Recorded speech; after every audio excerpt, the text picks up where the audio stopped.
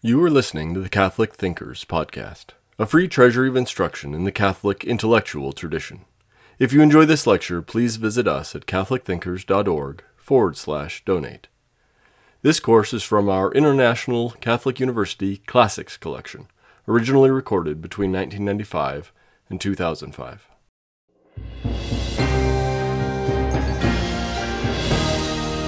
Welcome, students, to the sixth and final lesson in the class Nature and Grace in the International Catholic University.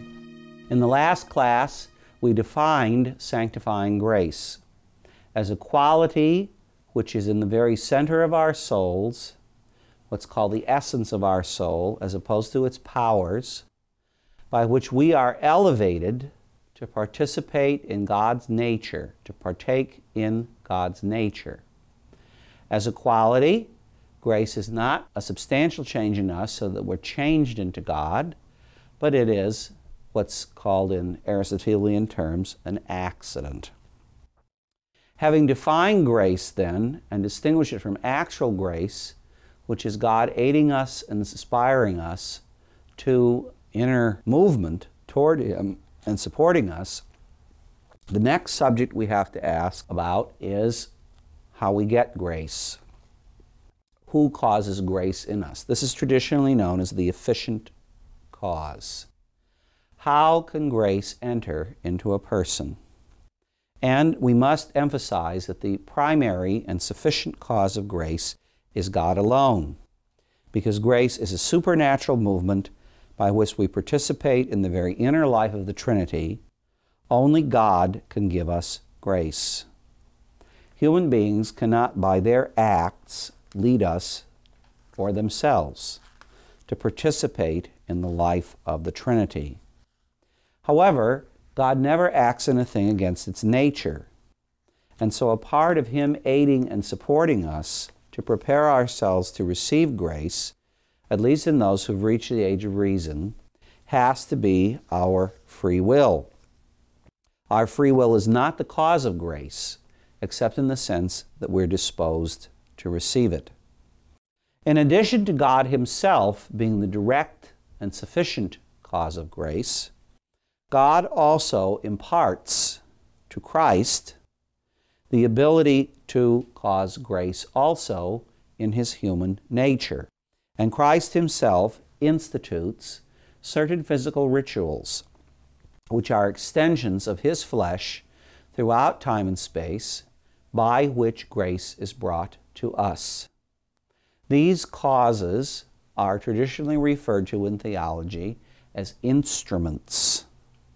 Christ's flesh is an instrument which is conjoined to His divinity, and the sacraments are instruments which are separated from His flesh and yet act by the power of His flesh. It leads all the sacraments except the Holy Eucharist, which is His flesh itself.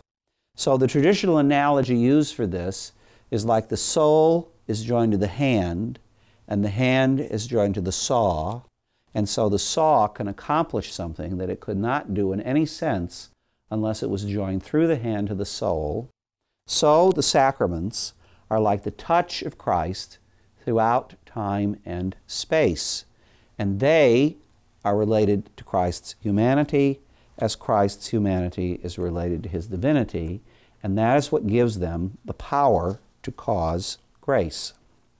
Now, in order for a person to receive grace, they have to be prepared. But there's a distinction that is made in preparation. With respect to sanctifying grace itself, the human will has to be prepared to receive sanctifying grace. But with respect to the actual grace, which a person first receives to help and aid them in their preparation, there's no further preparation necessary. In fact, the movement of free choice on the part of man to receive grace is a part of God preparing him through actual grace. There's a famous text in Lamentations chapter 5, verse 21. Convert us to yourself, O Lord, and we shall be converted. So our reception of grace, though it's never done against our consent, as a work is entirely the work of God. The movement of grace, even in its preparation, is principally from God. Therefore, unlike natural changes, which always take place gradually, God can either prepare a person to receive grace gradually, or prepare them instantaneously to receive grace. In other words, they could actually be enemies of the church, and by an actual grace given to them within, be instantaneously prepared to conversion. In fact, as you know, we have two famous conversions in the church, the one of which shows the gradual preparation on the part of God for this change within, which is St. Augustine's conversion. I mean, after all, it took place over, 35 years? Slowly, but slowly, but slowly, he was gradually prepared and couldn't believe and couldn't believe and couldn't believe. And finally, though he had intellectually accepted Christianity, he still hadn't, in his will, been converted and received grace. Then you remember, he heard the little boy in the garden singing, "Take up and read, take up and read, take up and read, tolle et lege."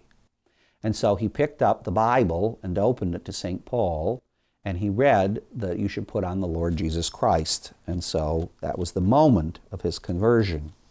That was a preparation that occurred over a long period of time. But there is a more famous conversion whose feast we celebrate, in which there was no prior preparation at all to the reception of actual grace, and therefore to the movement of the will to be open to receiving sanctifying grace. And that is, of course, the conversion of St. Paul. So, the primary cause of our conversion is always God. The disposing cause, the receptive cause, is us, our free choice, in the sense that it's in this that God seeks to give his gifts. As a result, St. Thomas asks if great grace is greater in some than it is in others. Now, as to the object of grace, namely communion with God in his own nature, the Trinity, obviously this can't be greater in one than in another, because the Trinity is infinite. But as to the subject who receives grace, grace inheres in the person to the extent that the person has allowed himself to be converted or to be changed. And so the preparation of a person to receive the action of grace, and this is done primarily through love, is greater in some than in others. And so we see a hierarchy in the church as to gifts. Everybody isn't exactly the same or exactly equal. God gives grace to each person according to the measure in which he wishes them to receive it. And of course, in the saints, we see a hierarchy. After all, there's nobody higher in heaven among angels or men than the Blessed Virgin, because she was the most loved by God. Now, since God is the primary cause of grace, since he's the one that initiates grace within, one question has always arisen as to whether a person can know that they're in the state of grace. It's possible that God enlightens certain persons by a private revelation to know that they're in the state of grace because of some task that they must perform courageously, to know that he will support them, like martyrdom. But apart from this, is it possible in examining my own condition to know with absolute certainty that I'm in the state of grace? Well, it's not, because the state of grace is found primarily through God's initiation within God. Therefore, no one, apart from a private revelation given to them, can have an absolute certainty that they're in the state of grace. Is it possible to have a relative or moral certainty that one is in the state of grace?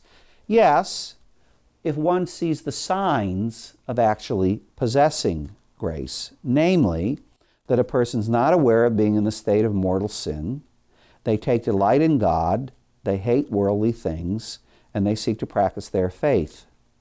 In this, they can have a relative certainty that they're in the state of grace. And in fact, there was a famous case brought up about this, and this is reflected in the Catechism, where Joan of Arc, in her trial, was asked if she was in the state of grace. And the reason she was asked this question was because her judges wanted to trap her, since she was an unlettered person. If she'd said, "No, I'm not in the state of grace," then they would have burned her for a witch, because all the things that she did must have been done by the inspiration of the devil. And if she'd said, "Yes, I am in the state of grace," with certainty, then they would have burned her for a heretic, because you can't know with certainty you're in the state of grace. So here were theologians trying to trip up this poor girl. And, well, I'll just read you the section on the Catechism about knowing whether or not you're in the state of grace, and you can see what Joan of Arc's reply was. Since it belongs to the supernatural order, this is 2005, grace escapes our experience and cannot be known except by faith. We cannot therefore rely on our feelings or our works to conclude that we are justified and saved.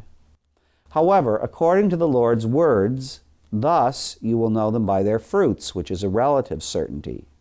Reflection on God's blessings in our life and the lives of the saints offers us a guarantee that grace is at work in us and spurs us on to an ever greater faith and an attitude of trustful poverty. A pleasing illustration of this attitude is found in the reply of St. Joan of Arc to a question posed as a trap by her ecclesiastical judges. Asked if she knew that she was in the state in God's grace, she replied, "If I am not, may it please God to put me in it, and if I am, may it please God to keep me there," thus confounding the tricky theologians who were trying to trip her up. Once we've decided on what the cause of grace is, something that God sows in us, and all He asks of us is that we respond, this leads us to the final consideration of this class, which are the two effects of grace, described in one translation as God working in us and God working with us. The first effect is where God gives us the grace of conversion to begin with. The second effect is where we seek to respond to the gifts that God has given us, because they are His gifts. If you remember in the last lesson, I talked to you about the servant who buried the talent. St. Thomas, in commenting on this text, says, "God requires nothing from us but what He has sown in us." Hence, this saying, "I reap where I do not sow," is to be understood as expressing either the shameful thought of the lazy servant who deemed that he had received nothing from the other, or the fact that God expects from us the fruit of His gifts, which fruit is from Him and from us, although the gifts themselves are from God without us. So, God works in us, and then God works with us. Traditionally, the initial gift of grace on God's part, remember, which He helps to prepare us to receive, even our free will, is termed operating grace. And it is expressed by the theological term justification. It is an effect, not a cause of grace. When God works with us, we actually participate in attaining our reward from our little part. The traditional term used in theology for this is cooperating grace, and another word used to express our participation in being moved by God is merit. No one can merit justification by his works. Our works cannot bring forth justification. Furthermore, when St. Thomas begins his discussion of justification, which is in question 113 of the section on the Summa where he deals with this, he asks first if justification involves the forgiveness of sins. Now, here, St. Thomas makes use, again, of a term I brought up for you before, but I wish to explain more fully now. And that is what is called metaphorical justice. The term justice here does not refer to the virtue of justice, whereby a person has the constant and perpetual will to give the good to another. It rather refers to a person being rightly ordered in his soul to his ultimate end, the ultimate end being God himself. And a person who is not rightly ordered in that way, as we are in the original sin, has to be turned to be like that if he is going to receive back justification. Now, in Adam's case before the sin, justification would not have involved the forgiveness of sins. Why? Because he didn't have any sins to be forgiven. He didn't have to be turned from being in one state to being in another state, which was its contrary. Another word you could use for this is that Adam did not have to be converted before the sin. But after the sin, we do have to be converted. And so we go from one term to another. Justification, therefore, in us involves primarily the forgiveness of sins first. But then the question arises, is justification only the forgiveness of sins? Now, people of the Protestant Reformation, Martin Luther and others, believed that justification was only the forgiveness of sins because you remember that they believed that the forgiveness of sins was only an imputation on the part of God. In other words, God overlooked our sins. He did not actually bring about a true change within us with respect to our sins. Now, neither St. Thomas nor Catholic doctrine is of that opinion. In other words, justification to be the forgiveness of sins demands more than just that our sins be overlooked. It demands that we also experience participation in divine nature, which we cannot do unless we have the divine indwelling presence of the Holy Spirit within us. And so, the Catechism, speaking of justification, talks about what the nature of justification is, and says this: the grace of the Holy Spirit has the power to justify us. This is 1987. That is, to cleanse us from our sins and to communicate to us the righteousness of God through faith in Jesus Christ and through baptism. God gave himself to us through his Spirit. By the participation of the Spirit, we become communicants in the divine nature. For this reason, those in whom the Spirit dwells are divinized. The first work of the grace of the Holy Spirit is conversion, effecting justification in accord with Jesus' proclamation at the beginning of the gospel, repent, for the kingdom of heaven is at hand. Moved by grace, man turns toward God. This is what conversion is. It's a turning from one state to another. Man turns toward God and away from sin, thus accepting forgiveness and righteousness from on high. Justification, therefore, is not only the remission of sins, but also the sanctification and renewal of the interior man. So, in order for us to be made right, it is absolutely necessary that we, in our inner man, receive a form, receive a plus that's added to our nature, by which we also participate in the grace of the Holy Spirit himself. Therefore, for justification, especially of an adult now, because here we're talking mostly about adult conversion, not babies who are baptized before they make reasoning acts. For the adult conversion, there is a double movement of free choice required. One is the renunciation of sin, and the other is the movement of faith to approach God. We can see this in the ritual for baptism. The ritual for baptism has you first say, do you renounce Satan? I do renounce him. And all his works, I do renounce them. And all his earthly pomps, I do renounce them. That's the movement of free choice toward the renunciation of sin. Then free choice moves to the contrary movement, which is approaching God. Do you believe in God the Father, etc., etc.? I do believe. 3 times we say I do believe to express faith in the Trinity. The justification of sinners then involves both a renunciation of sin and an acceptance of the Lord.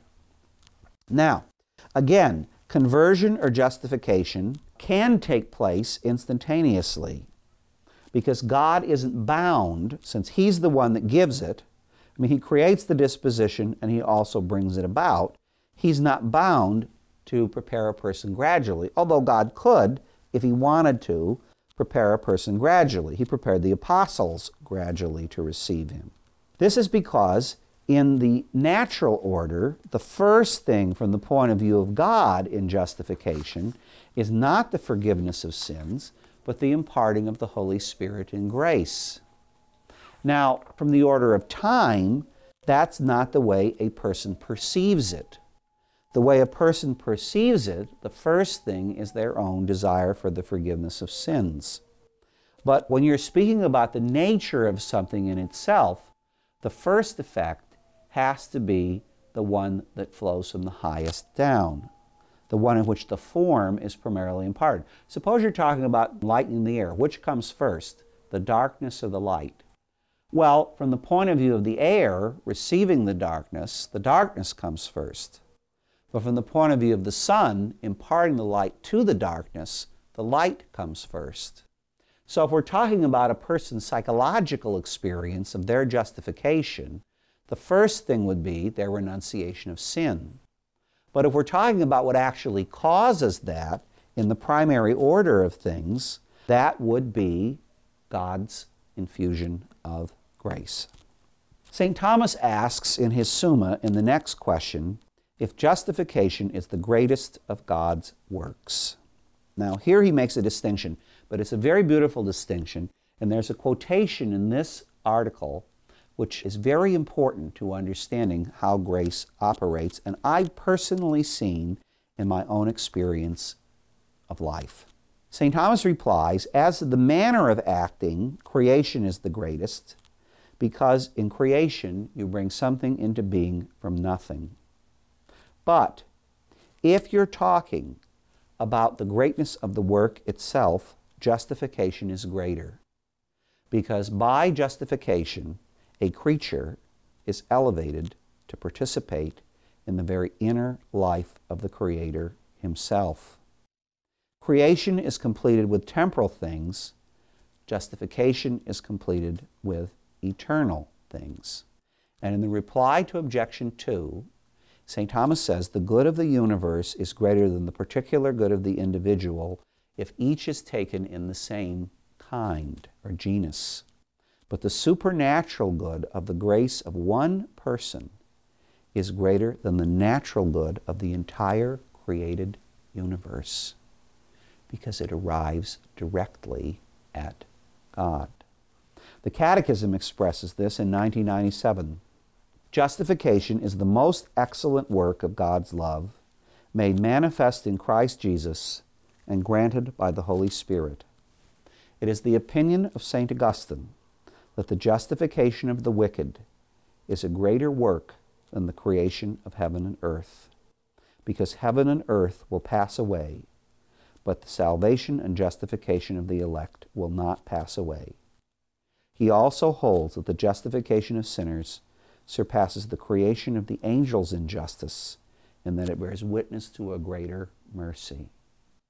Now, I've experienced this in my own life. When I was a young priest, I was locking up the church. I always encourage the priests not to underestimate the value of locking up the church. And as I was locking up the church, there was a woman riding by on a bicycle. And she stopped me and asked me if I was a Catholic priest and this was the Catholic Church. And I said yes. And she said, well, you know, I was never raised with a religion. I've never been baptized. I'm married to a Catholic man who's in the Navy, but he doesn't practice his religion. Do you have inquiry classes in this church? Because I'd like to inquire about what Catholicism is. I'm very curious. So I said, sure. Well, anyway, this girl came to the classes, and in one of the classes, we treated of the subject of grace. And the particular book we were using quoted this quotation from St. Augustine. One soul in the state of grace is a greater work of God than the entire created universe. When this woman heard that, she said, I want grace. Just like that. Now here we see God's infusion operating in a soul. This person had very little preparation. They were moved to come and inquire. I think this was like the second or third lesson in the class. And we have a confession moved by this understanding of the greatness of the work of justifying sinners. I want grace. The last question that has to be treated when we come to justification is, if justification is a miraculous work.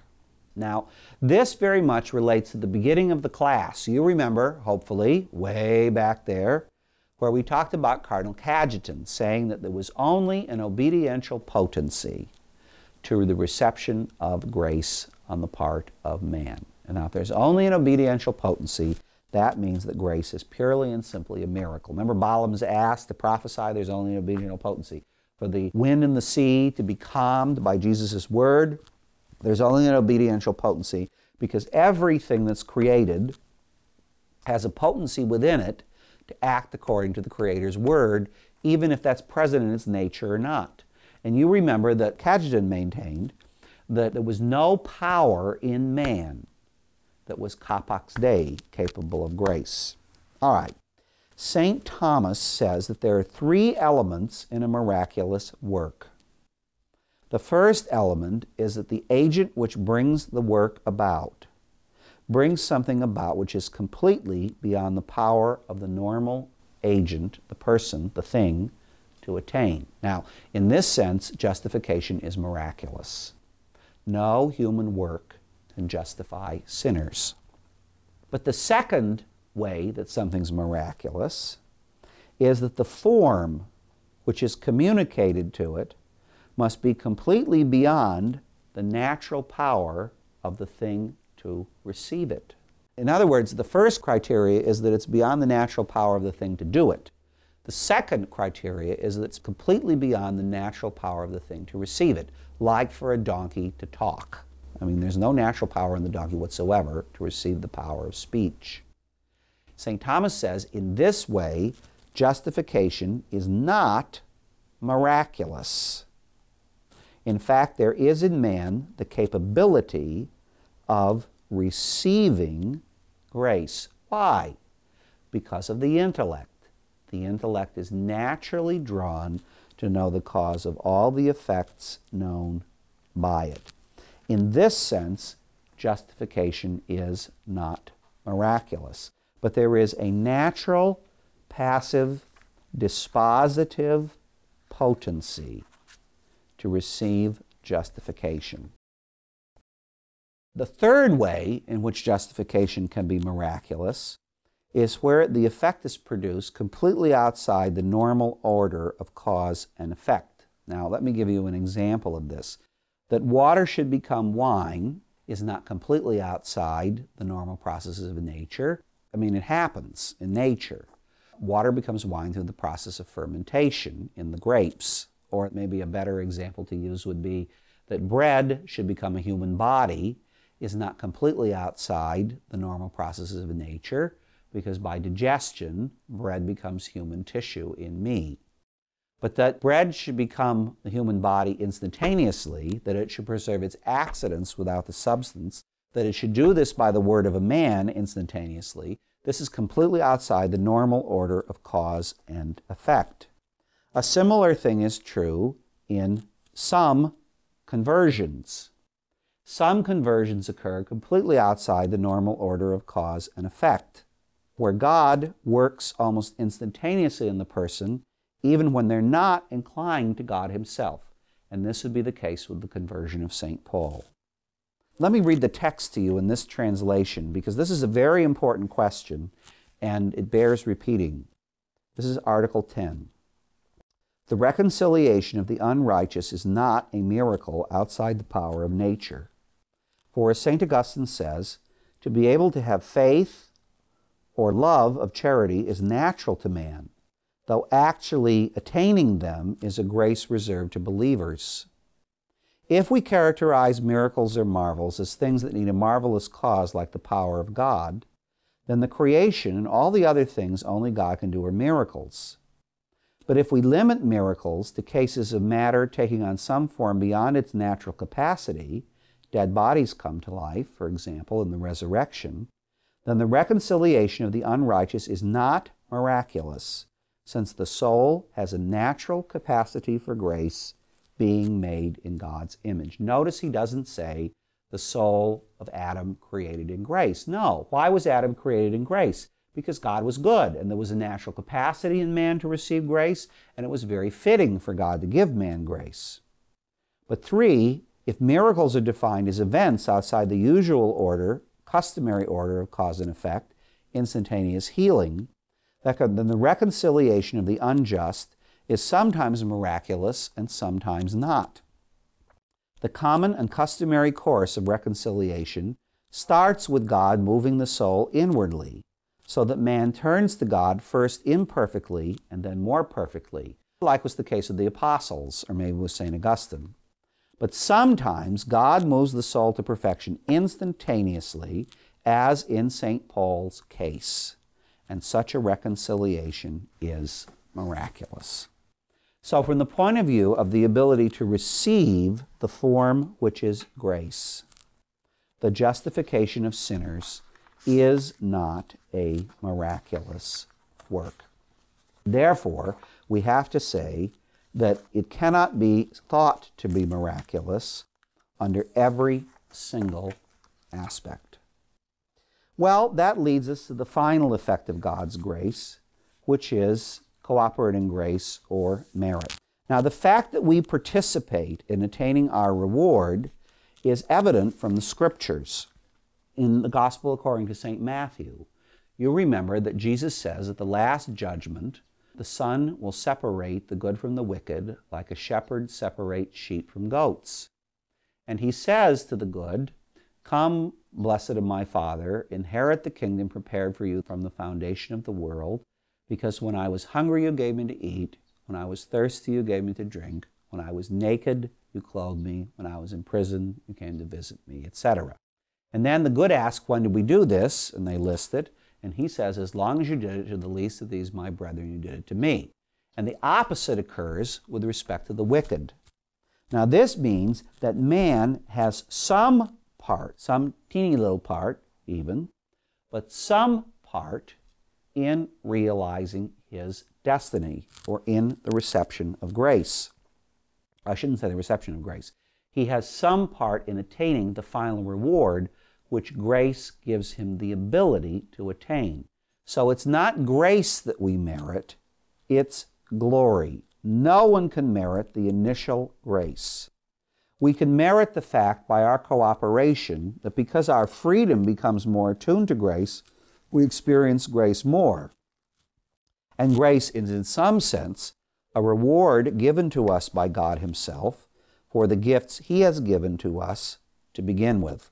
The first question to ask then is, how is it possible for man to merit something from God? All right, merit is a kind of reward.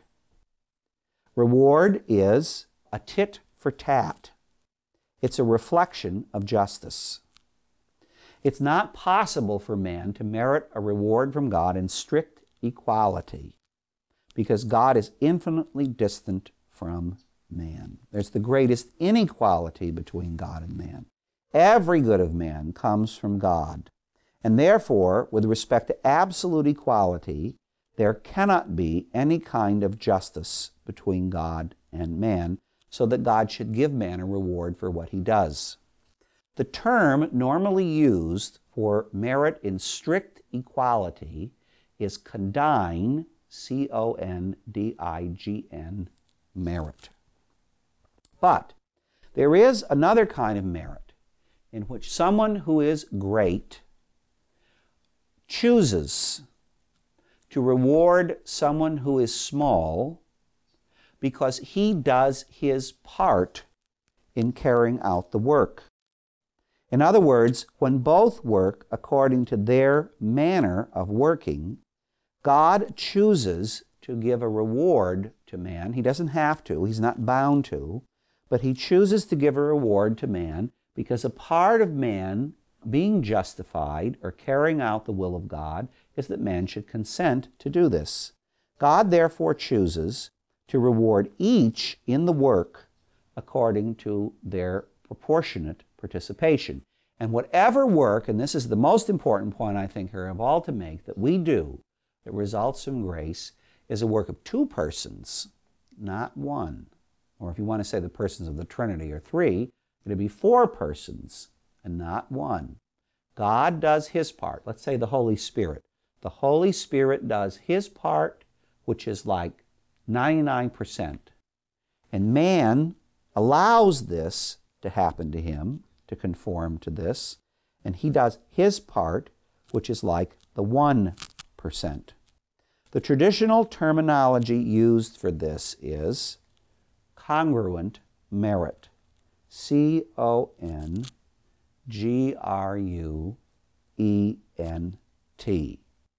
The primary source of everything that man does with respect to attaining heaven is God. But man consents. He receives this as a free being, and he applies it in living gospel life, to the point that he allows his will to be changed by this. God also makes his action his individual action, and that's why different people receive different rewards, depending on how much they have cooperated in God working with them. The Catechism expresses this mystery in this way. First of all, in the section on merit, which begins just before number 2006, the Catechism quotes preface for the Mass, what we call the Common of Holy Men and Women, which they had to retranslate because the translation in the Missal, or in the Sacramentary, that's English translation at the moment, didn't exactly capture the theological point. It begins then with this statement: "You are glorified in the assembly of your holy ones, for in crowning their merits, you are crowning your own gifts." The term merit refers in general to the recompense owed by a community or a society for the action of one of its members, experienced either as beneficial or harmful, deserving reward or punishment. Merit is relative to the virtue of justice, in conformity with the principle of equality that governs it. Then 2007 respects the fact that there's no condign merit. With regard to God, there is no strict right to any merit on the part of man. Between God and us, there is an immeasurable inequality, for we have received everything from him, our Creator. But then 2008 takes up the question of congruent merit. The merit of man before God in the Christian life arises from the fact that God has freely chosen to associate man with the work of his grace. The fatherly action of God is first on his own initiative, and then follows man's free acting through his collaboration, so that the merit of good works is to be attributed in the first place to the grace of God, then to the faithful. Man's merit, moreover, itself is due to God, for his good actions proceed in Christ from the predispositions and assistance given by the Holy Spirit. 2009. Filial adoption, in making us partakers by grace in divine nature, can bestow true merit on us as a result of God's gratuitous justice. Thus it is our right by grace, the full right of love, making us co-heirs with Christ and worthy of obtaining the promised inheritance of eternal life. The merits of our good works are gifts of the divine goodness. Grace has gone before us. Now we are given what is due. Our merits are God's gifts. Well, wow, we could say. We are given the glory of participating in realizing our own salvation. And so, we would have to say that when we come to our eternal reward in heaven, God rewards his own part in the work by condign merit. Because remember, he's always involved. And he involves our part in the work by congruent merit. The question then obviously arises if it's possible for a person to merit the first grace for himself. And if you look on the gift of grace, remember, in two ways. You can look on it according to the grace being free, and in this sense, all merit is repugnant to grace. St. Paul says in Romans 11:6, very rightly, if from works, then not from grace. With respect to the thing itself, which is given, this can't fall under merit either, because the person who doesn't have grace, receiving grace exceeds the proportion of his nature, and therefore it's not possible for a person to merit the first grace. Now, there's one or two other beautiful questions here, which St. Thomas discusses and have great importance for our personal life. One is if it's possible to merit the first grace for another.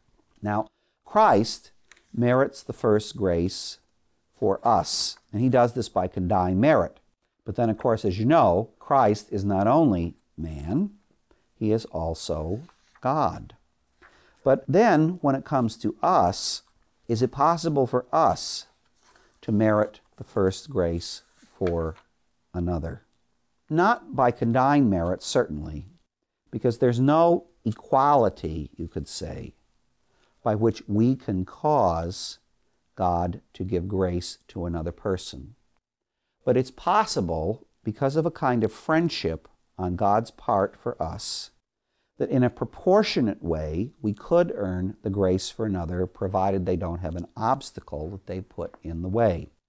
St. Thomas puts it this way: for if we do God's will in a state of grace, it is a fittingly friendly thing that God should do man's will in return and save the other person. Though sometimes, of course, that other person impedes his own reconciliation. Prayers rely on mercy. Only works of commensurate earning rely on justice. That would be the condign merit. So in other words, it's possible for a person, because of the union of friendship with God, and I love the way that's stated. I think I'm going to read that again. If we do God's will in a state of grace, it is a fittingly friendly thing that God should do man's will in return and save the other person. Not required, but fitting, because of the union and communion of love. Several examples of this occur in Christian history. The first and most graphic is, of course, Stephen.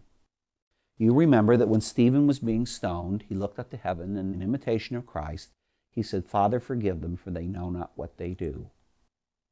And who was holding the coats of the people stoning Stephen and concurring in the act of killing, but Saul.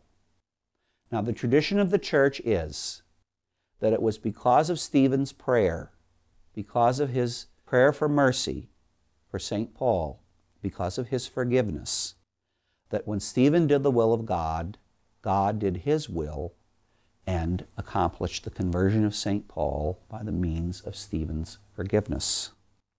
When St. Thomas More was being martyred in England on the scaffold, he invoked this example, and he prayed for the conversion of those who were killing him, and he forgave them.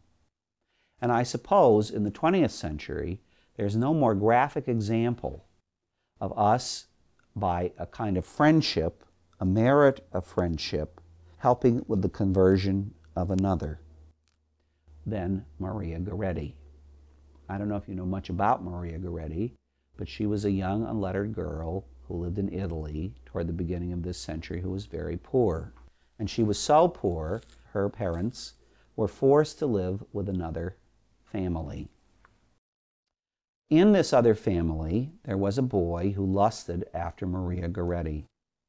Now, to understand this, you have to remember that when Maria Goretti received her first communion, she went around and begged all the people in the household forgiveness for any sin she had committed against them. I think she was about 12 years old, because in those days it was customary to receive communion later. And she said herself, "I never want to commit a sin in my whole life." Anyway, the boy, about a year later, wanted to rape her, actually. And she refused several times. She ran away. And he was so filled with lust, his name was Alessandro, that he said, "If she refuses me one more time, I'm going to kill her." Her father was dead, actually. So when her mother and her family were out working in the fields, the boy snuck back to the house, and Maria Goretti was babysitting for the little children. And he tried to force her to give herself to him, and she refused, and so he stabbed her 14 times with a stake. Now, she lived for about a day, and as she was dying, the priest brought communion to her, and he said, "Now, you know you're a Christian, you have to forgive him." And she said, "Not only do I forgive him, but I pray that he will be with me in heaven." Now, Alessandro went to prison, and he was very poisoned at life. The crime was a very notorious one in Italy. He had a vision of Maria Goretti in the prison in which she showed him 14 lilies, which he took to be the sign that she had forgiven him. Later, after many years in prison, because he was very young when he was sent there, he left and he couldn't get work because the crime was so notorious, everybody found out who he was, and so they'd fire him. So he'd almost despaired of living when he received an invitation to come and visit the rectory where Maria Goretti's shrine was by the priest. And so he went there and he rang the doorbell, and who should open the door but Maria Goretti's mother. And so he knelt down and he asked her forgiveness, and she said to him, "If my daughter has forgiven you, I forgive you." And that night they both received communion in the shrine in the shadow of Maria Goretti's tomb. Many years later, Alessandro became a lay brother, a Capuchin lay brother. And there was an American journalist who came to visit him just before he died, and he asked him if he sometimes despaired of his salvation. Now, while he was stabbing Maria Goretti, she was screaming, but she wasn't screaming, "Help me, save me, you beast, you brute." She was screaming, "Alessandro, don't do this, it's a sin. Don't do this, it's a sin. I want you to be in heaven."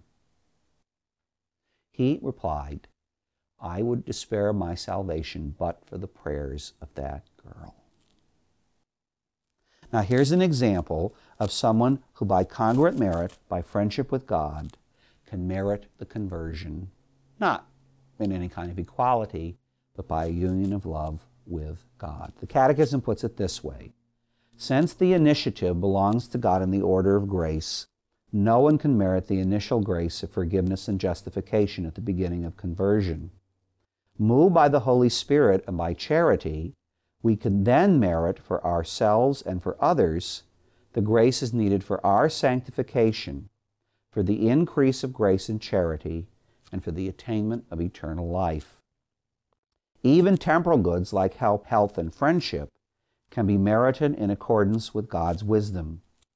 These graces and goods are the object of Christian prayer.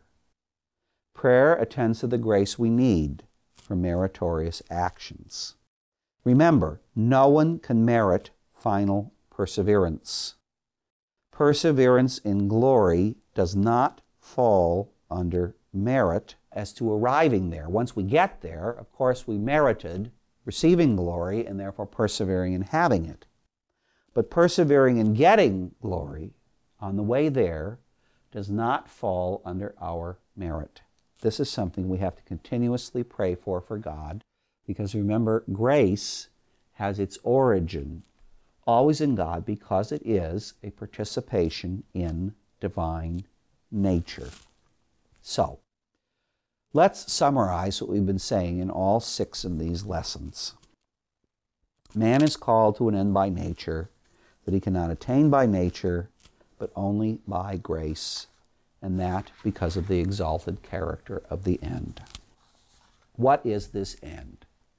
It is to enter deeply into communion with God. This ability is what formed the difference between all the states of human nature. This ability is what's completed in heaven. It's what's begun here on earth in Adam before he committed the sin. It's what's lacking in us when we're considered to be in the state of fallen nature. And when we receive grace back, when we receive this plus back added to our nature, then we have the ability again to arrive at heaven.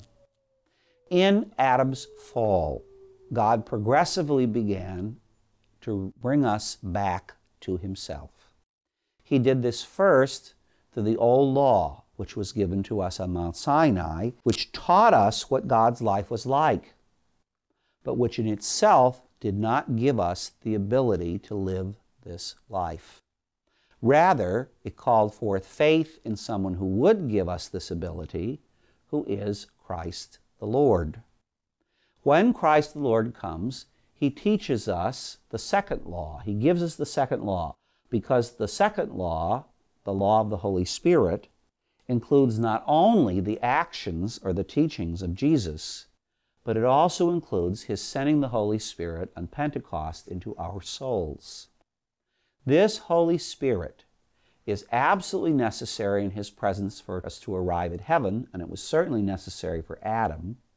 It's also necessary for us who've fallen down to be healed from the condition of our fallen nature. When the Holy Spirit acts in us, this has to be not only the forgiveness of our sins, but also an intimate experience of the persons of the Trinity as persons that color everything that we do. It is this experience that forms our righteousness and our justice. A person cannot be reconciled with God unless they experience the forgiveness of sins and the presence of the Holy Spirit by grace. And to the extent that we allow divine love to move us, we become more and more clinging to God, we become more and more prepared for heaven, and therefore we receive our final reward in a deeper sense, which corresponds first to him moving us, but then also to our participation through freedom in him moving us. So you could say that one experiences God more deeply in heaven, has a higher place in heaven, experiences a greater reward in heaven, according to the manner in which one has loved God more on earth. That's why, though happiness is primarily an experience of the intellect, it's prepared for by an experience of the will. And that's also why the two great commandments on earth are not know God, although Jesus himself says, this is eternal life, that they shall know him and the one you have sent. The two great commandments on earth are to love him. I guess we should put the last word in this class in the mouth of St. Therese. The Catechism, in the end of the chapter on grace, quotes St. Therese, "After earth's exile, I hope to go and join you in the fatherland, our patria, where we really finally belong, heaven. But I do not want to lay up merits for heaven. I want to work for your love alone." In other words, it isn't a ledger book. It's a question of being more transformed by the power of love. "In the evening of this life, I shall appear before you with empty hands, for I do not ask you, Lord, to count my works. All our justice is blemished in your eyes. I wish then to be clothed in your own justice and to receive from your love the eternal possession of yourself." We hope you enjoyed listening to Catholic Thinkers. Please visit us at catholicthinkers.org/donate to help us keep this content free.